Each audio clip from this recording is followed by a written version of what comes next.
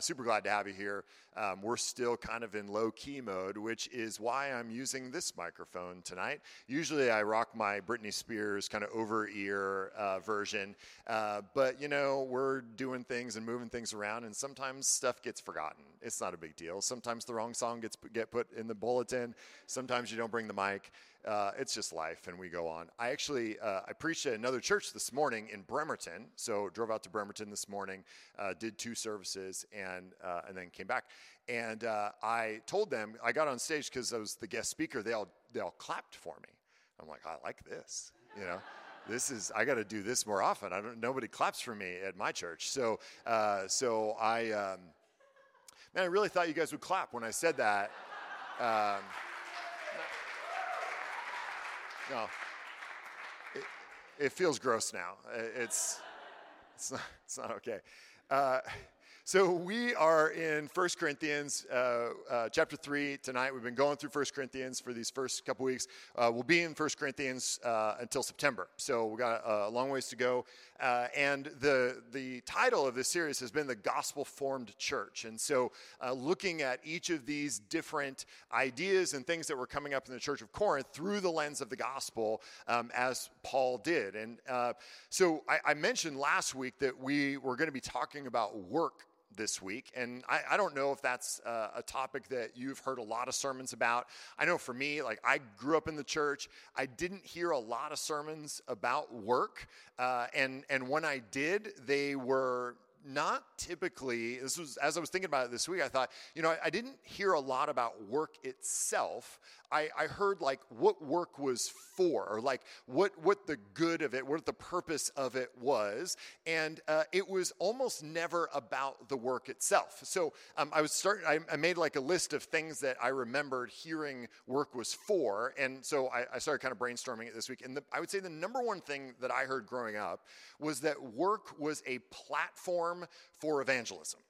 Right? You get to go, and the pastor would tell us this, you get to go out into the world, out into the darkness, and be a light to the darkness, and it's an opportunity for you to be around people who are not Christian and share the gospel with them, right?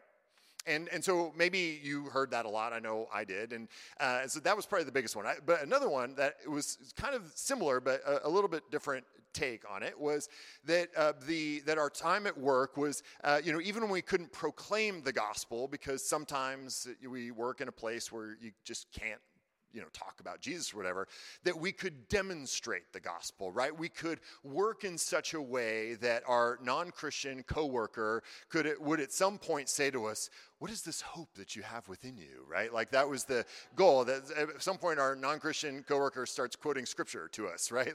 I don't know how that would work, but as if we're in our cubicle and our coworker next to us turns and says, hey, can I borrow your stapler? And we go, yes, you can. And they're like, whoa, what is this hope, right?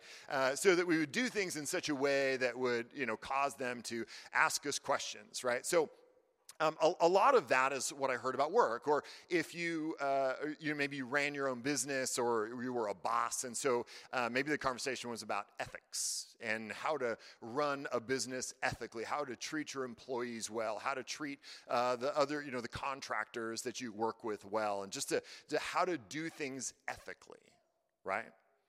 Or maybe it was about providing for your family, that we work in order to make money so that we can provide for our family. Or maybe we work so that we can make money so that we can tithe, right? Maybe that's what you heard. That one's actually true. Some of us were told that our work was just kind of a day job so that we could be freed up to volunteer at the church. Right? Some of us who were blessed to have a job that really aligned with our desires and our passions, that our work became our purpose, right?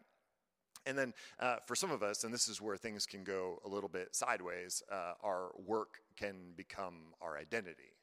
Right, so I am an engineer, or I am a software designer, or I am a computer programmer, or I am a barista, or whatever, right? You're more than that, barista.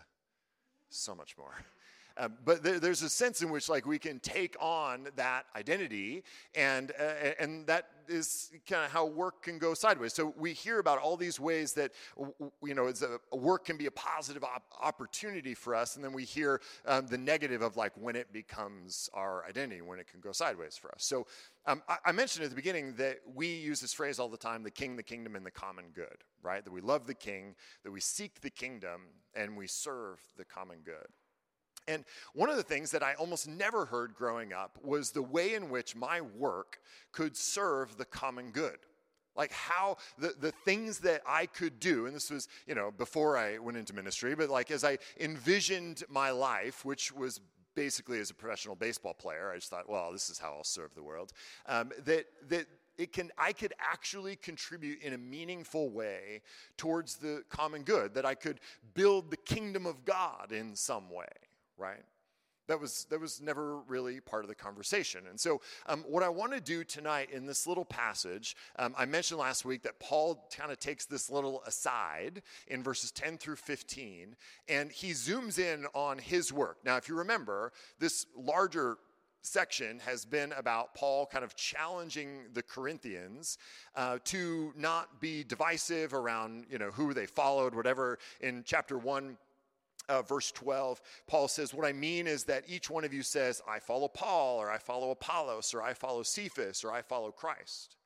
Right, that they'd taken these relationships, and some of them were cultural, some of them were preferences, but they'd taken these relationships and gone, okay, I'm with this guy, and in some way that brings me value. And so Paul had been kind of railing against that idea. In the passage we looked at just last week, in verse 5 of chapter 3, he said, what then is Apollos? What is Paul? We are servants through whom you believe, right? So Paul is establishing, like, listen, our role is in no way to be idolized. We're just here serving God in our way. So in verses 10 through 15, he kind of deep dives a little bit on his work and on what he's been doing with the Corinthians and what he's been doing largely. And even though this section is absolutely about Paul's work, and Paul's work is ministry very specifically, he was also a tent maker. And I think if we zoom out, and what I want to do is kind of a biblical theology of work a little bit to kind of frame this little passage in a larger understanding of what we believe about the gospel, and so that we might work in a gospel-formed kind of way. So I want to preach basically all of Genesis to Revelation, so we need to get going. So turn to Genesis 1 if you can. Real quick, I want to establish kind of a framework. So Genesis 1, if you're using a Bible, it should be page 1.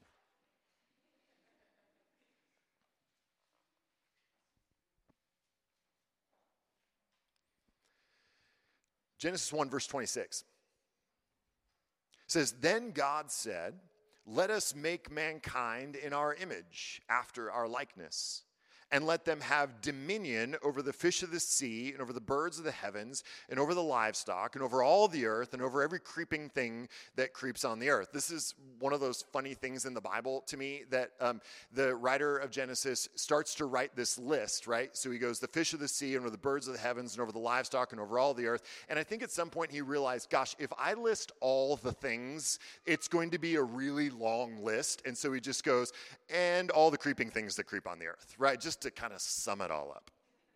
I find that stuff funny. Verse 27, so God created man in his own image. In the image of God, he created him. Male and female, he created them. And God blessed them, and God said to them, be fruitful and multiply, and fill the earth and subdue it, and have dominion over the fish of the sea, and over the birds of the heavens, and over every living thing that moves on the earth. So this is what theologians call the cultural mandate. Right? This is the first command that God gives to mankind. And I want us to notice a couple things about it. First, it's interesting to me that the very first command that God gives to mankind isn't moral in any way. Right? Like he doesn't tell them how to do something. He doesn't give them some sort of ethical or moral advice. That's not the first commandment. It's not thou shalt obey me, right? That you'd think that might be the first thing out of his mouth, but it's not. The first command that God gives Adam and Eve is a mission. He gives them a mission, a purpose, a job, essentially, right? So for all of us who think or feel sometimes that work must be a product of the fall, we see here in Genesis 1, no, it has been from the beginning. In fact, it is the very first commandment we've been given, right? So what's the job? Verse 28, be fruitful and multiply, right? Yes and amen. I have 5 kids, just obedient. It says, fill the earth, subdue it, and have dominion over it, okay? So this is kind of an amazing thing, and so we can't miss this, right? So Adam and Eve are given all of God's creation, all the kind of raw material of God's creation that has yet to be cultivated in any way, right? And he tells them, you have dominion over all of it. You have to subdue it first because it's wild. It's just raw land and raw creation. But he says you have dominion over it. And this word dominion is kind of pregnant with meaning. And it means, a nice way to think about it is to care for, cultivate, and create.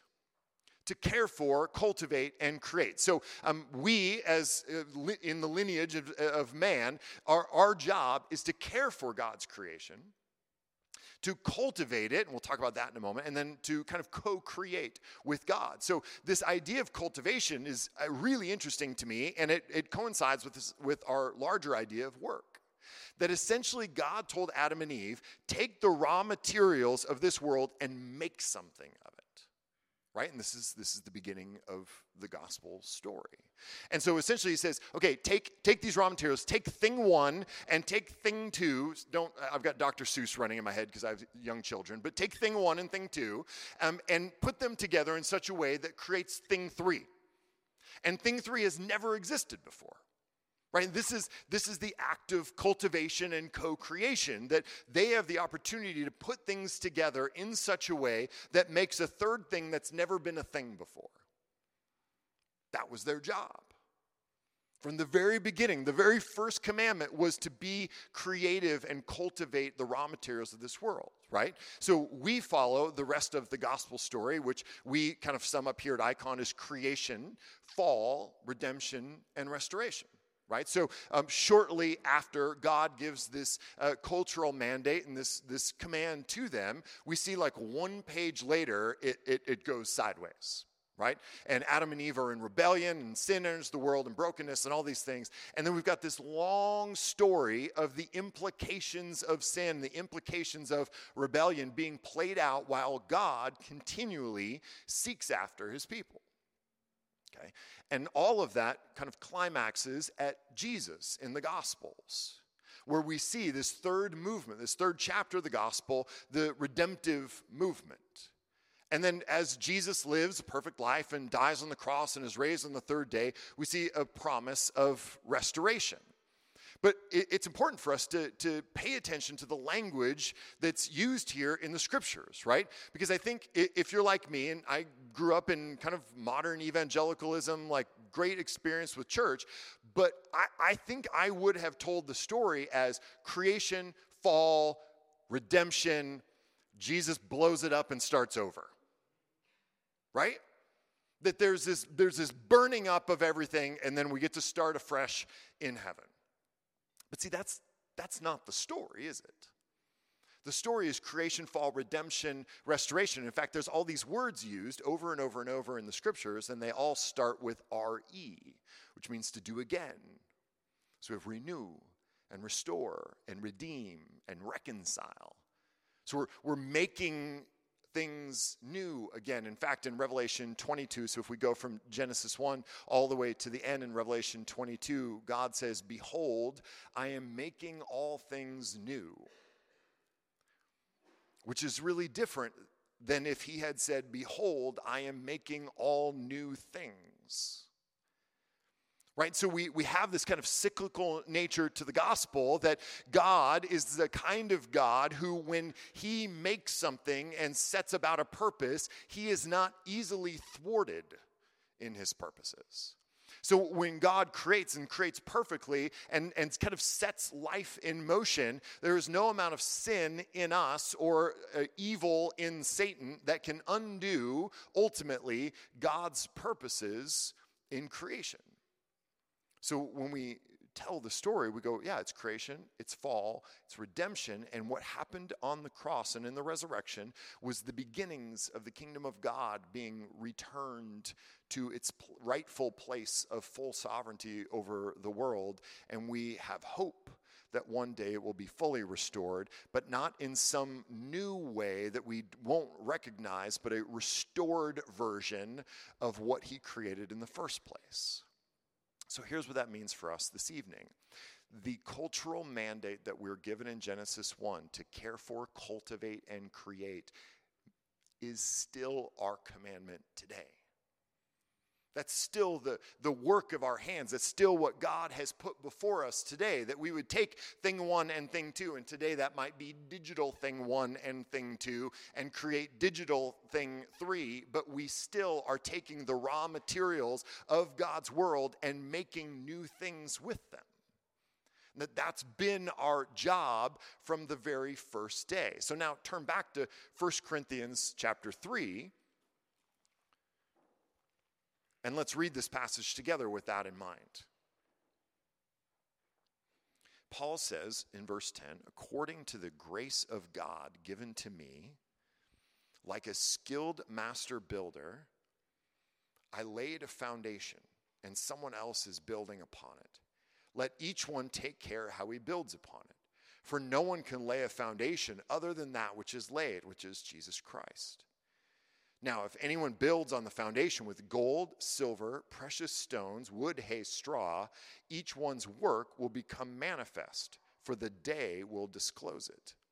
Because it will be revealed by fire, and the fire will test what sort of work each one has done. If the work that anyone has built on the foundation survives, he will receive a reward. If anyone's work is burned up, he will suffer loss, though he himself will be saved, but only as through fire. So verse 14 is the key piece in this. So I want to read that again. It says, if the work that anyone has built on the foundation survives, he will receive a reward. So if you're familiar with Paul, familiar with his writing, you know that the day that he talks about, it's capitalized probably in your Bible, the day is this last final day of judgment. And so what Paul is saying here is that there is a kind of work that we can do that will, at the day of judgment, be kind of burned in fire, metaphorically, and that if what we have built is the equivalent of wood, hay, and straw, it will be burned up. But if what we have built is the equivalent of gold, silver, and precious jewels, the impurities will be burned out, and it will survive. And it will survive into eternity. So let me say this really plainly. There is work that we can do now that will survive into eternity.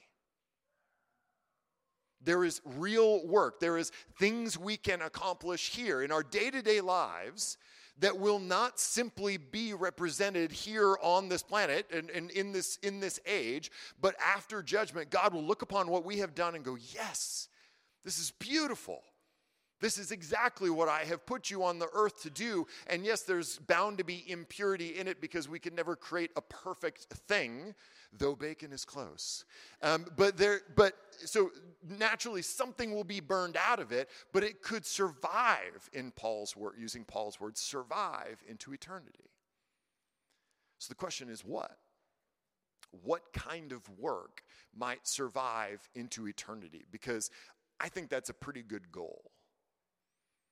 For all the time we spend working, and for most of us, it's the activity we give most of our lives to. There is no single conscious activity, and some of you work more than you sleep.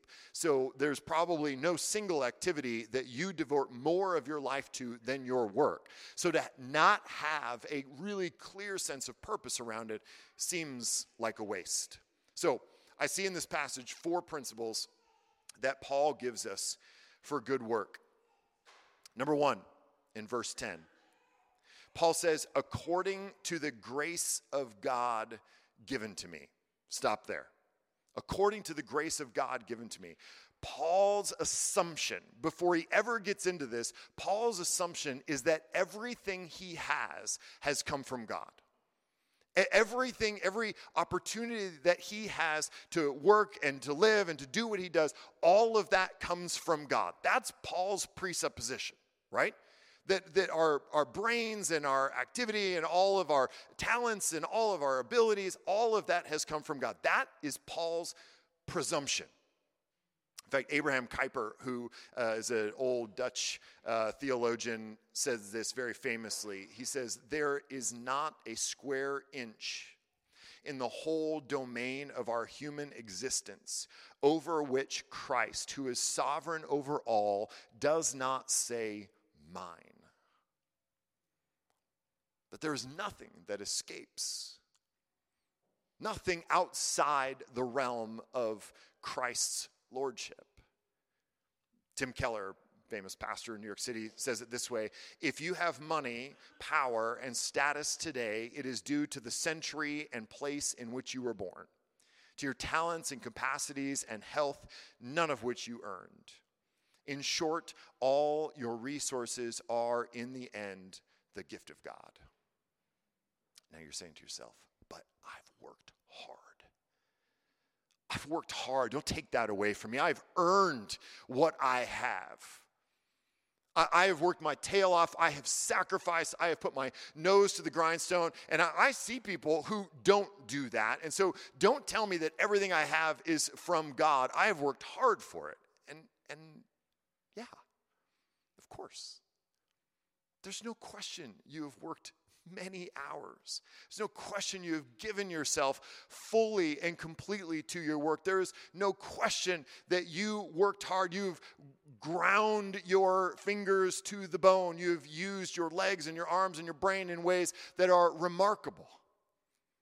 And of course, you grew those arms and legs yourself.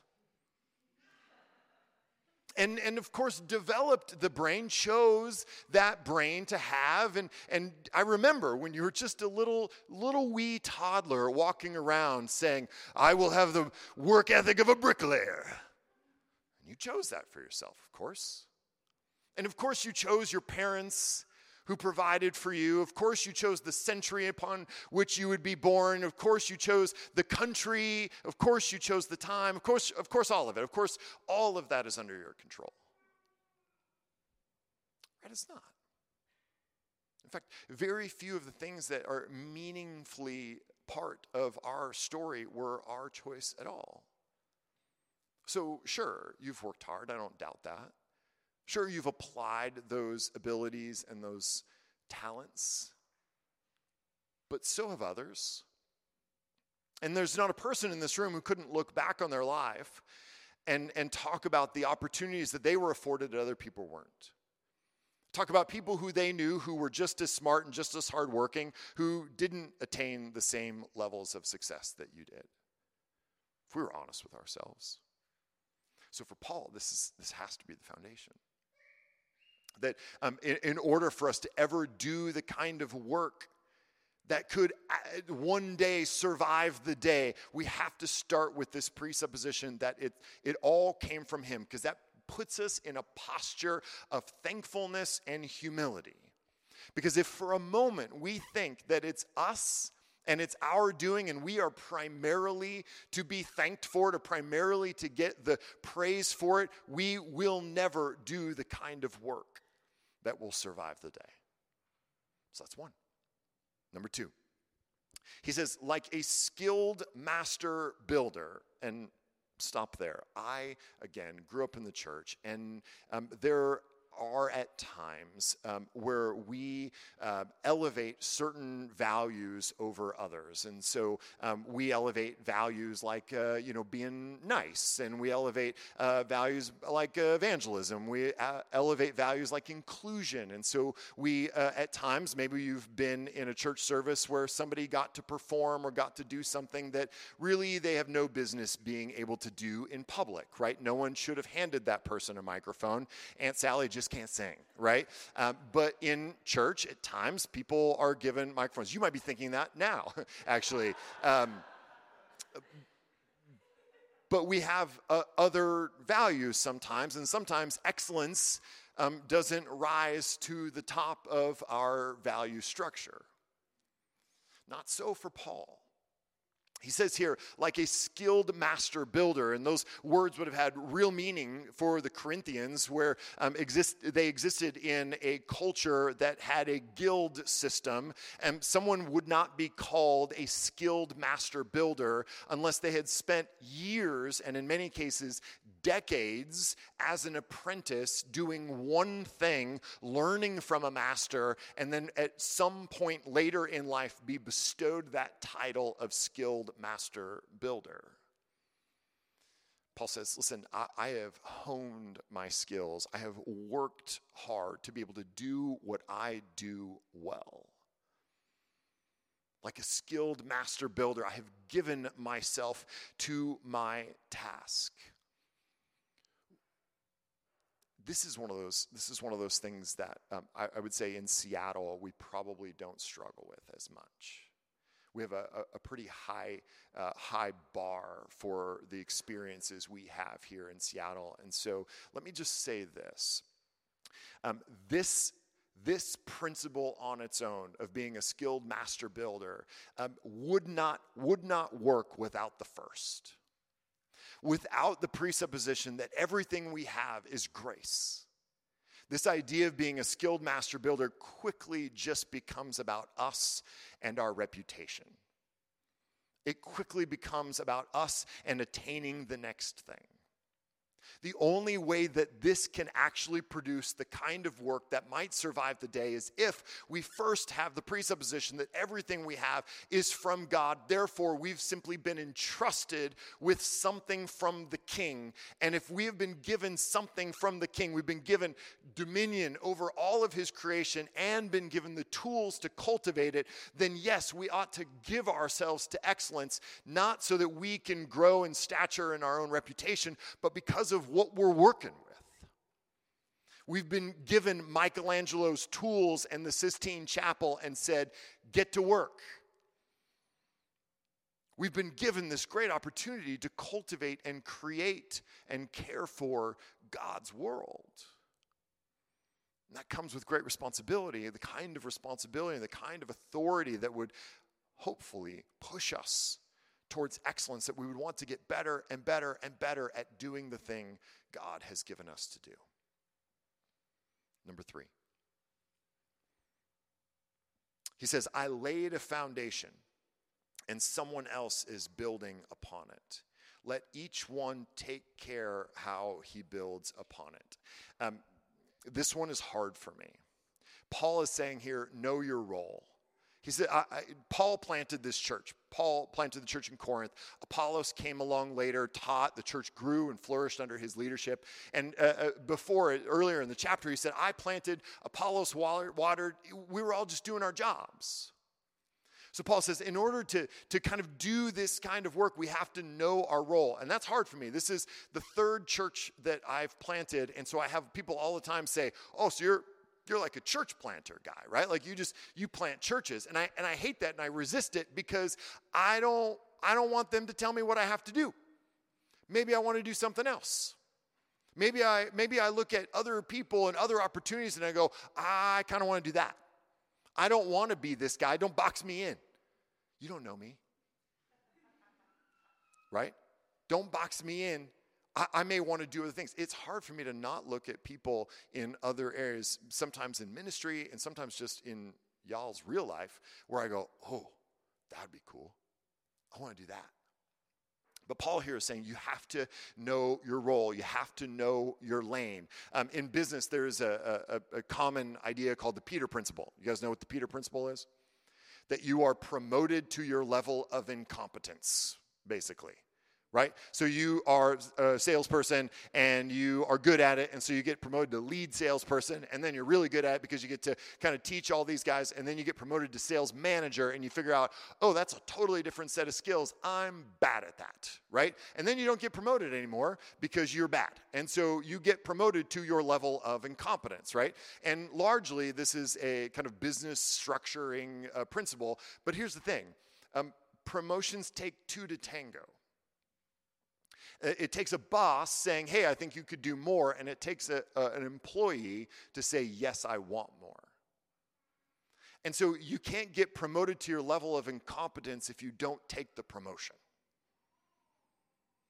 And so part of the Peter principle is just as much about organizational dysfunction as it is about human ego and hubris and greed.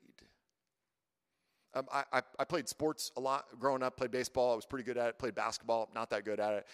But I had two buddies who were really good at basketball. And we played on a 3-on-3 basketball team. We'd play different tournaments and stuff. And we won. We were pretty good.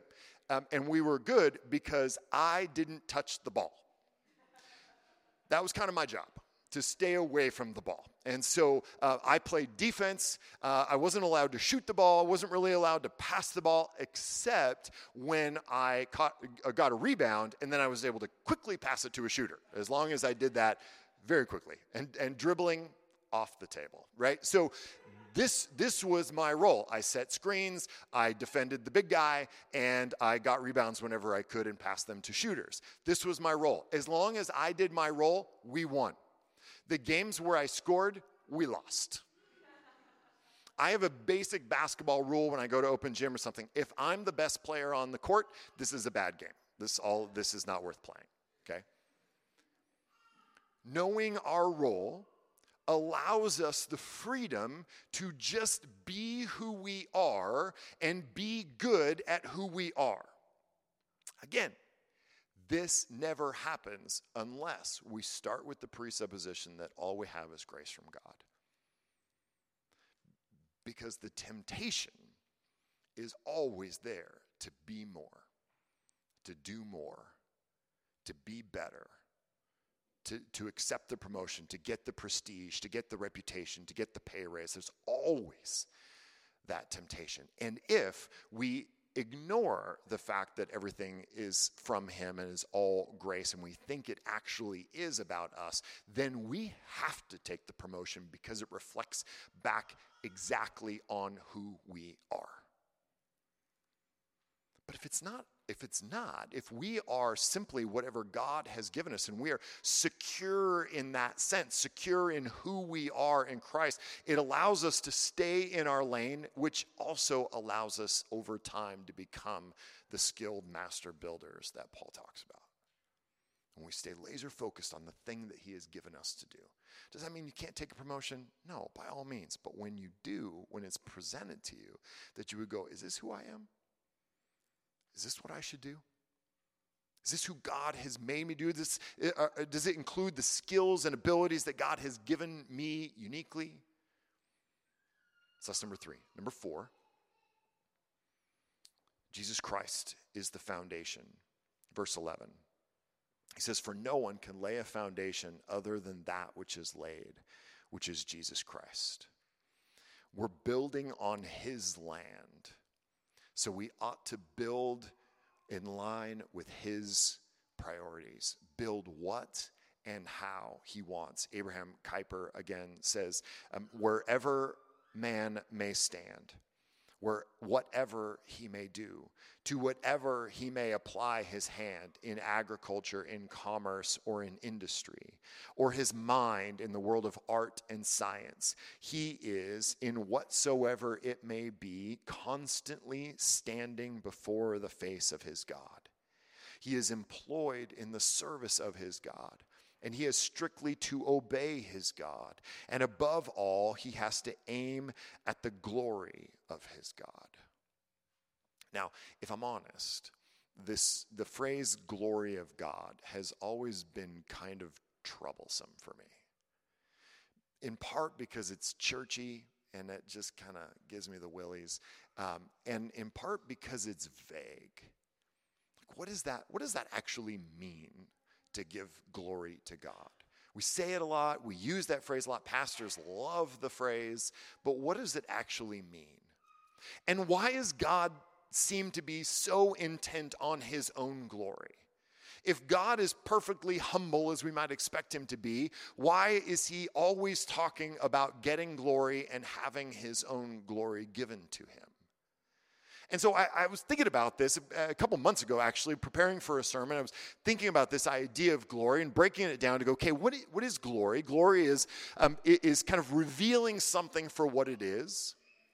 And the way in which you give something or somebody glory is by kind of shining a light to show what that thing or what that person is.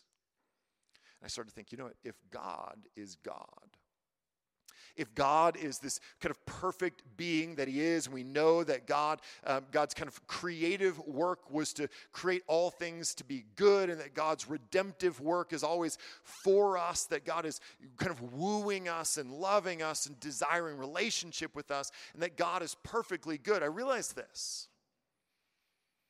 I realized that the kinds of activities or the kinds of words, the kinds of things that actually glorify God are always going to be the kinds of things that are for the good of our neighbor.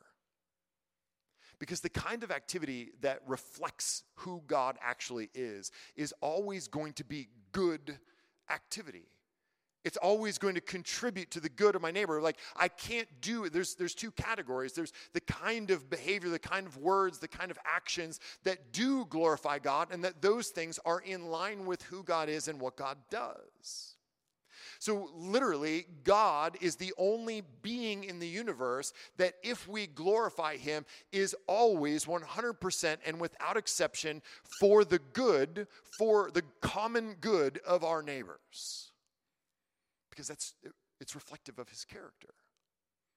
And so when Paul says that he laid this foundation is Christ, and that we're supposed to build on that foundation in a way that glorifies God, this is literally, he's calling us to the kind of activity, the kind of work that is for the good of others. Now, here's what I know. Some of you are working jobs that contribute to the common good. You can draw a really straight line from the activities of your hands and mind to how it positively impacts your neighbor. Some of you would have to think about it a little bit, and maybe you got to draw kind of a crooked line, but you could get there as well, right? But there are some of you who are working jobs, and you couldn't figure out how to draw the line. And I don't know. I don't know what most of you all do. I don't know the places that you work. But some of you, I know, work in jobs where the environment of the company itself is actually not causing its employees to thrive, but it's kind of slowly killing them. I know that some of you probably work in industries that are creating things that are not making the users or the customers better, not causing them to flourish and thrive in their world, but are actually maybe promoting, at best, distraction, at worst, outright temptation. But there are others of you that are working in jobs where you go, I can see how my work impacts the common good in a really clear way. And for you, the question is, do you begin with this place of everything I have, all of my contribution finds its kind of foundation in the grace of God? Am I working to be this skilled master builder that he has called me to? Have I lined these things up? Because this last thing, I'm building on the foundation that Jesus laid. I'm working in line with what he would want the world to be like. When back in Genesis 1, where he came to Adam and said, listen, cultivate and create. Take thing 1 and thing 2 and make thing 3 for my glory and for the good of the rest of creation. That has been and continues to be our job. So here's the thing. Some of you, I don't know who, some of you need to quit.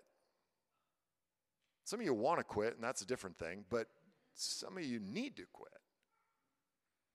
And I don't know who, that's your work to do. Some of you are studying to go into some field, and you need to ask yourself kind of this set of questions. Like, am I working towards something that will actually contribute to the common good? Am I working towards something that will reflect the glory of God and cause flourishing in my neighborhood or my town or my county, my country, my world? These are questions we need to ask ourselves honestly. At which point does my work fail to meet this expectation that Paul has laid out? And that takes us back to verse 12. It says, now if anyone builds on the foundation with gold, silver, precious stones, wood, hay, straw, each one's work will become manifest, for the day will disclose it, because it will be revealed by fire, and the fire will test what sort of work each one has done. If the work that anyone has built on the foundation survives, he will receive a reward. If anyone's work is burned up, he will suffer loss, though he himself will be saved, but only as through fire. If we work about 40 hours a week, and we work about 50 weeks a year, I'll give you a little vacation, and you work for about 50 years, that's 100,000 hours. My calculator told me so. 100,000 hours that you've been given. And there will be a day, the day, that will disclose what kind of work you have done, that I have done. And so when Paul says there will be reward and some will suffer loss, he's not talking about salvation. He's very clear about that. But that as you stand before God on that day, that you will give an account for those 100,000 hours, and it will pass through some metaphorical fire, and some of it will be burned up, and some of it will be purified and have the potential to last into eternity. The question is, and I don't know what the reward and the loss would be, but it seems like even if it was just to see 100,000 hours of your life as a heap of ash, that would be a great loss. And if we got to see that some portion, at least of that 100,000 hours, was actually purified and passed into eternity, that would be a great reward. So this little aside from Paul is not meant to bring shame or guilt or cause us to blow up our lives and quit everything and everybody start a nonprofit. It wouldn't work because we'd all be raising money from each other, and it just wouldn't work. But it ought to give us pause. Because we have been given this incredible opportunity. God has handed us his world. And he has handed us each individually the ability and the skill and the opportunity to make something of his world. He's given us a lot of time to do something with it. So what stands before us is an opportunity. An opportunity that Jesus came and lived and died so that we could step into. Right? I mean, part of the gospel story, this redemptive story, is God remaking us into the women and men we were meant to be. That we could fully embody who we are, these image bearers of God, given this great task that we are up to. So this redemptive discipleship work in our lives is meant to make us into the people that we were meant to be, the kinds of people that could take thing one and thing two and make it into something that is thing three that would glorify God and contribute to the common good in a meaningful way. That's what's on offer to us. And man, my prayer is that we here at Icon would have a gospel-formed vision for work, and we could tell story after story after story, not just of the great things that God has done inside these walls, but that what God has done inside these walls would pale in comparison to what God has done through you outside of them. That's my prayer and my hope for us. Let's pray.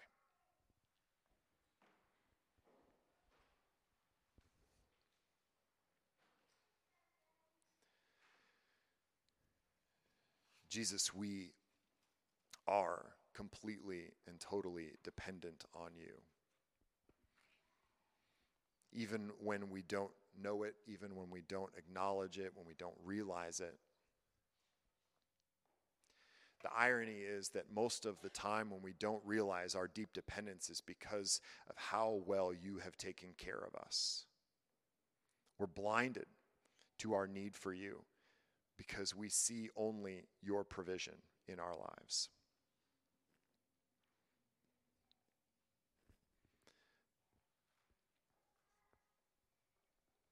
So God, we come before you as stewards of your world, stewards of great gifts and abilities that you've given us,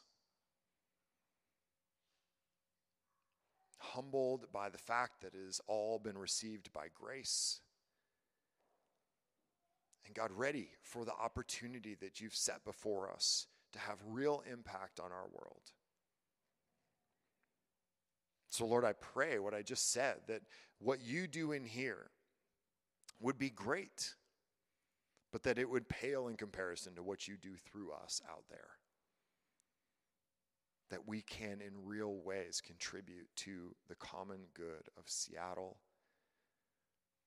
and King County and beyond. God, we love you and we praise you in Jesus' name. Amen. Now, as we do each and every week, we'll take a little bit of time to think and pray, to meditate on what we've heard tonight.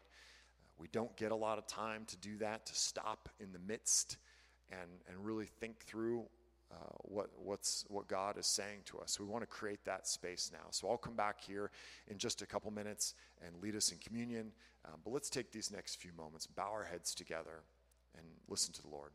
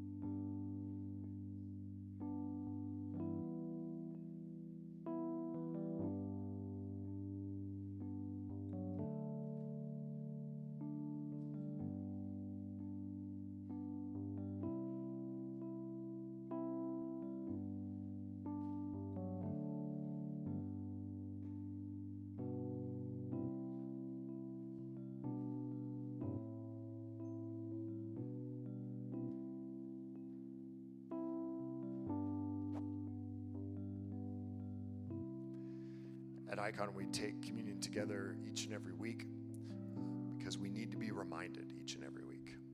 We need to be reminded that everything we have has been given to us by grace. And that this act of taking the bread and dipping it in the wine is just a visceral reminder of our need and our absolute dependence upon him.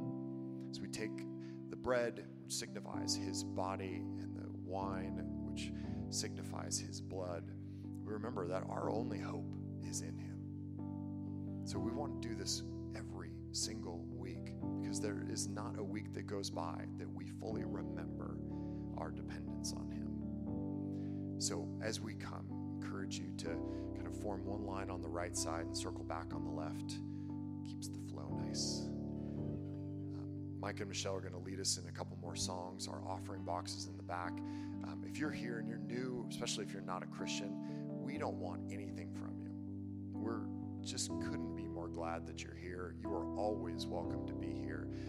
Giving is something that Christians do because we believe that everything we have has been given to us by God. And we have the opportunity to participate with his ongoing work in the world through giving. So if you're here and you're new, super thankful that you're here. You are always welcome to be here. So take a moment, think, pray, repent before God, and then come and receive the elements, this assurance of his grace for you. I hear the Savior say, thy strength indeed is small. Child of weakness, watch and pray. Find in me thine all in all. Jesus paid it all.